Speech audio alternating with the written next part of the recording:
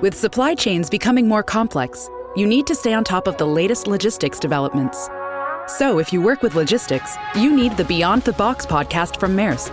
It's the easy way to keep up to date with everything from digital disruption in logistics to the need for supply chain resilience in today's market. Find out more and keep ahead of the game with the Beyond the Box podcast on logistics insights at maersk.com/insights. This is Tom Fox. Welcome to a very special week on the FCPA Compliance Report. On Monday, August 31st, will be my 500th episode of the FCPA Compliance Report. This week, I've asked 5 of the top compliance commentators around to share with me some of their reflections on what has changed from their perspective over the past 10 years or so in compliance. We begin with Mike Volkov on changes in FCPA enforcement. Matt Kelly visits with us about changes that he has seen from his business journalist hat perspective. Jonathan Armstrong talks about changes in data protection and data privacy.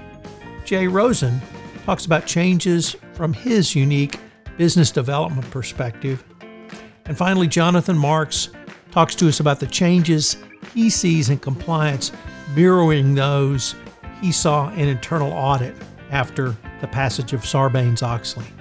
On my 500th episode, I'll talk about some of the changes that I've seen and also some of the highlights from podcasting over the past 8 years or so.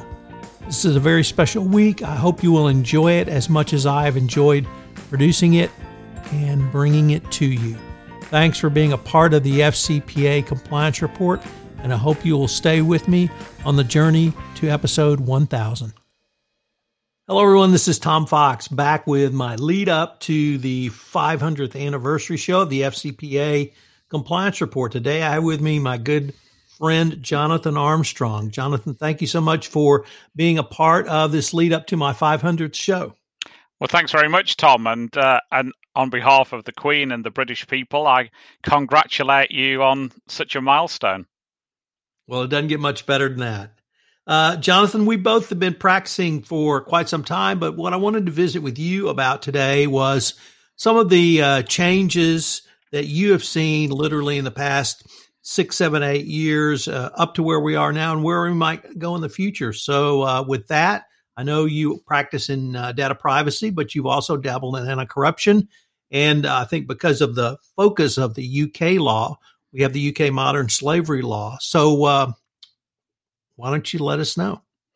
Yeah, I think even 10 years ago seems to be somewhat of a different world to me. Of course, in August 2010, Barack Obama was the US president, David Cameron, the UK prime minister. And then without being very political, then it all started to go horribly wrong.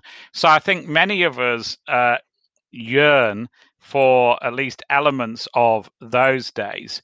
And I think as well as us changing quite a bit politically, then the compliance world has changed as well. So if we start and look at data privacy, data protection, of course, there were laws across the EU on data protection in 10 years or so ago. And in fact, there were older laws in some countries like Portugal, where their laws go back to the 1970s. But GDPR wasn't in force 10 years ago, nor were things like the new criminal offences, which came into existence in UK law just in 2018. Of course, in some respects, it was perceived that there wasn't such a big requirement for fines of the type that we've seen under GDPR. It was a slightly different world, wasn't it, in that there were less tech monopolies. In the last 10 years, we've had this accelerated world where organizations like Uber, for example, can go from startup to new market entrant to quasi-monopoly in 28, 36 months. You know, if you look at how long it took some, AT&T or GE, or if you look at the railroads back in the US and the Carnegies and the Vanderbilts, if you look at how long it took them to reach monopoly positions, then the world is a very different place that somebody can go, as I said, from startup to monopolist in under 3 years. So in some respects, GDPR is a creation of this new environment. It starts off as a way of trying to hit these predominantly US-based monopolistic providers, where the Commission has to some extent, the European Commission has to some extent failed to discipline them through antitrust law. So a mixture of GDPR is a mixture of privacy law and a mixture of this perceived need to level out the market. And of course, things like political interference in elections probably wasn't a thing 10 years ago, or at least if it was a thing, it was subtler than it is now. My own view is that there has been political interference in elections before, but it's been more overt. It's been the likes of the Murdoch organization using their TV assets and their media assets to control how people think in their minds, rather than to do it surreptitiously and more covertly through Facebook. So in some respects, I think, that if we were to look back 10 years and we were to say, is GDPR necessary? 10 years ago, we might not have said it was. But if we look back with the benefit of hindsight and say, do we need GDPR? Then we do. But it's also interesting to see how public opinion's changed and how individuals have had more input into the new regime and more input into privacy. So, for example, in 2011, Max Schrems was still a student at Santa Clara University. And it's amazing, isn't it, to see how somebody who was, that fateful event when the Facebook attorney came and guest tutored at the class in 2010, that event still hadn't happened. And so we've had since then this whole journey of privacy activism with people like Max Schrems making the subject access request against Facebook, complaining to the Irish regulator, it reaching the ECJ, whole governments getting together to respond to that case. The mass of the US administration and the European Commission flying over the Atlantic to meet with each other to put in place Privacy Shield in response to the criticisms of Safe Harbor, and then now getting ready to do the whole thing again because Schrems has and his team have effectively knocked out the Privacy Shield scheme. And Schrems's walk now isn't a lone walk, if it ever was, because we've got other privacy activists like La Quadrature du Net, like Digital Rights Ireland. And in some respects, everybody is now a privacy activist. Employees who are furloughed in the current pandemic are using data protection rights to work out whether they should be furloughed or a co-worker. Individuals who are let go after furlough are using their data privacy rights. So I suppose in some respects, to use an Italian term, because we're all Europeans, there's been a very much a volte-face with privacy rights, where we've changed from privacy rights being something that people don't care so much about and are enforced by the state to privacy rights that people generally do care about, and they're using to obtain help themselves. And in some respects, that's the bigger consequence. Of course, we've had other consequences like the rise in fines. 10 years ago, the maximum fine in the UK was £500,000. Now it's 20 million euros, so 20 million euros, so roughly 17 million sterling versus 500,000. And of course, for bigger organizations, it's 4% of global annual revenue. So we've seen a huge rise in fine, But I think the effect, even more so now, is this activism thing. Organizations are having to deal with privacy requests, privacy complaints on a daily basis, whereas previously it was twice or three times a year. So I think there's been a real change in the world of privacy. In bribery, I think we've perhaps had less change. I mean, obviously, the legislation in the UK was updated in 2010. That didn't come into force in 2011. In some respects, we had a reluctant adoption of the Bribery Act in some respects. It was obviously steered through by the Labour government. As I said, the Cameron administration was just new in 2010, and they inherited this legislation. And some, like the then Lord Chancellor, I think were perhaps not as aggressive in the campaign against bribery as people had been in the prior administration.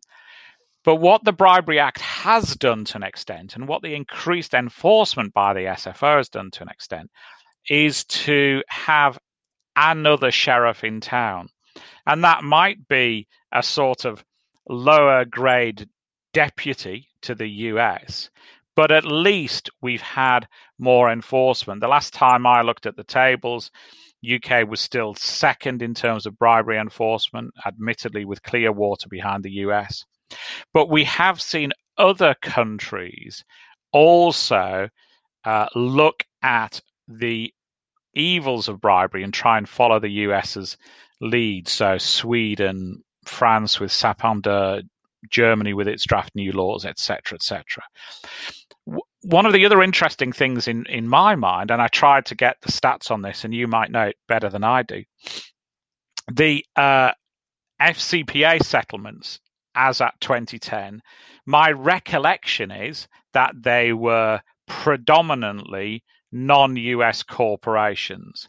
And I guess to be in the, and I'd be guessing the top 10 settlements in 2010 are probably the 40-50 level if you look at global enforcement tables now. But one trend that we've seen, I think, is this tag teaming of regulators. If you look at something like Airbus, we've got a joint settlement with with France, with the UK, and with the US. And I think we couldn't really contemplate that level of cooperation in 2010, as I said, partly because the US was the only sheriff in town. And I guess what changed is this the US administration particularly had this ability to pull off almost surrender not victory, to tell global corporations that they were going to win and so they ought to get in and settle with government. And that strategy became the envy of many other countries as well. So as I've said, the Bribery Act came into force in 2011 in the UK, and then we had deferred prosecution agreements somewhat as an add-on, but that happened a bit later. But that's given the UK authorities the ability to do deals and to do deals on a cross-border basis, and that didn't really exist before. So that's brought us these, huge settlements in cases like Rolls-Royce and Airbus. So I think the world of bribery, we have seen change. And I think that's also been, in some respects, a societal change as well. If you look at France with its hatred almost of the way in which the US policed bribery, their blocking statutes, their hatred of the way in which US authorities tried to reach onto French soil to stop stopping bribery happening. If you're following me, we've gone again through a renverse there, a change of attitude, with the French, where Sapin-Day not only says that you have to take appropriate measures to stop bribery, but it also encourages things like whistleblowing lines that 10 years ago they had rejected in the enforcement activity against McDonald's and Exide, for example, where they'd said whistleblowing lines have no place in French culture. So we have affected, I think, a cultural change in those 10 years of saying that sometimes the fight against corruption, the fight against wrongdoing is bigger than the reservations that we have about anonymous whistleblowing, et cetera. And then I think the other area where we've affected cultural change is slavery. And I think slavery is a really uncomfortable thing to talk about. The British believe that they had stamped out slavery in the 1800s, whether that's right or not, and we've put statues up to the likes of William Wilberforce, who did do great work in trying to stop the evils of slavery. But when we're frank with ourselves, they didn't do the job. They didn't finish the job. And they stamped out overt slavery, or at least they stopped it amongst British assets, or at least they hid it. But they didn't get hearts and minds of everyone. So we still have slaves, probably 2 or 3 miles away from where I'm sitting here now. And they're not working plantations. They're working car washers. They're working nail bars. They've got those little fish that are going to bite skin off my feet if I ask them to. But they're here, hidden in plain sight. And one of the things in the last 10 years or so that we've had, I think, is the UK realizing that the fight against slavery was a job half done.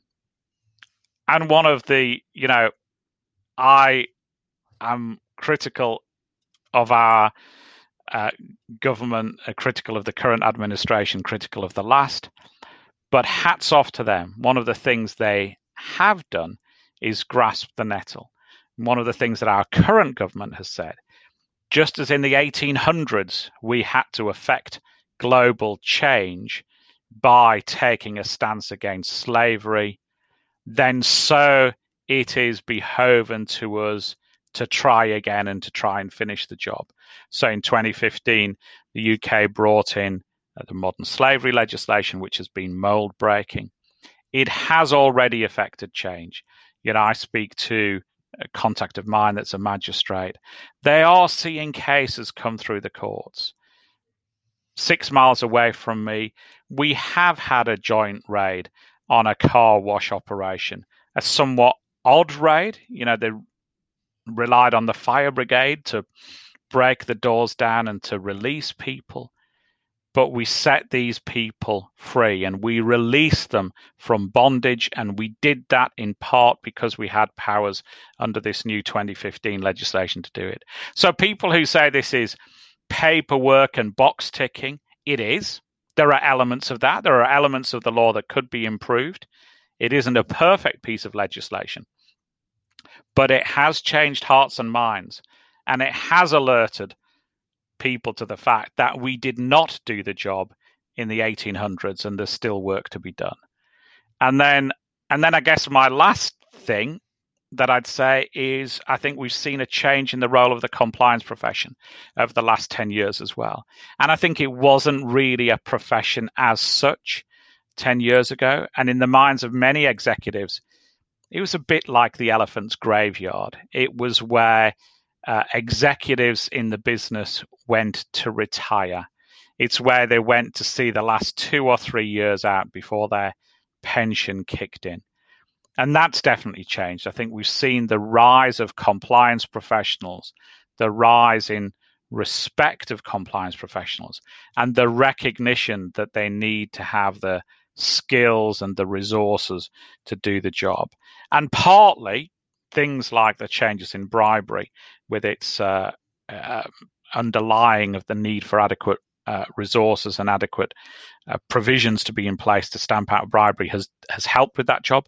Partly GDPR has as well, with the recognition of the data protection officer as an independent position, but partly the profession itself has done that work as well and shouted for the fact that it needs to be seen to be independent, and it needs to be seen to be a voice of ethical behavior and a voice of good embedded in corporations and organizations. So I hope that hasn't been too discursive for you, but that's my quick take on, I think, 10 years of progress, but 10 years that still show that there's work to be done. Well, Jonathan, thank you so much for taking the time to visit with me. It was a great podcast, but more importantly, you've been a good friend over the years, and it's been a great ride for us working together. So thanks so much. My pleasure, Tom. Thanks for inviting me. Hello, everyone. This is Tom Fox again. Thank you for listening to this episode as I march towards my 500th anniversary show of the FCPA Compliance Report on Monday, August 31st. Tomorrow, Jay Rosen is going to visit with us about the changes in compliance he has seen as a business development specialist over the past 8 to 10 years. It's a fascinating look from someone who deals really outside of the compliance profession, but deals with compliance professionals all the time. So I'm going to be very interested to see what Jay's reflections might be. I hope you will also join me the rest of this week as I continue to move towards my 500th show. I hope you will please plan to listen in to the 500th show, which will post on Monday, August 31st.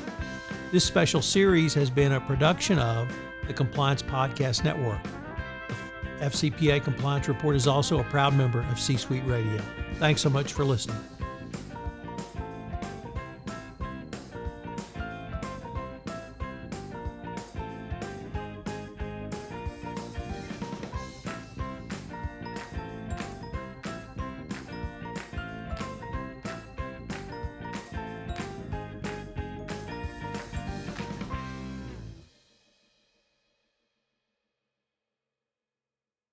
This podcast is a part of the C-Suite Radio Network. For more top business podcasts, visit c-suiteradio.com.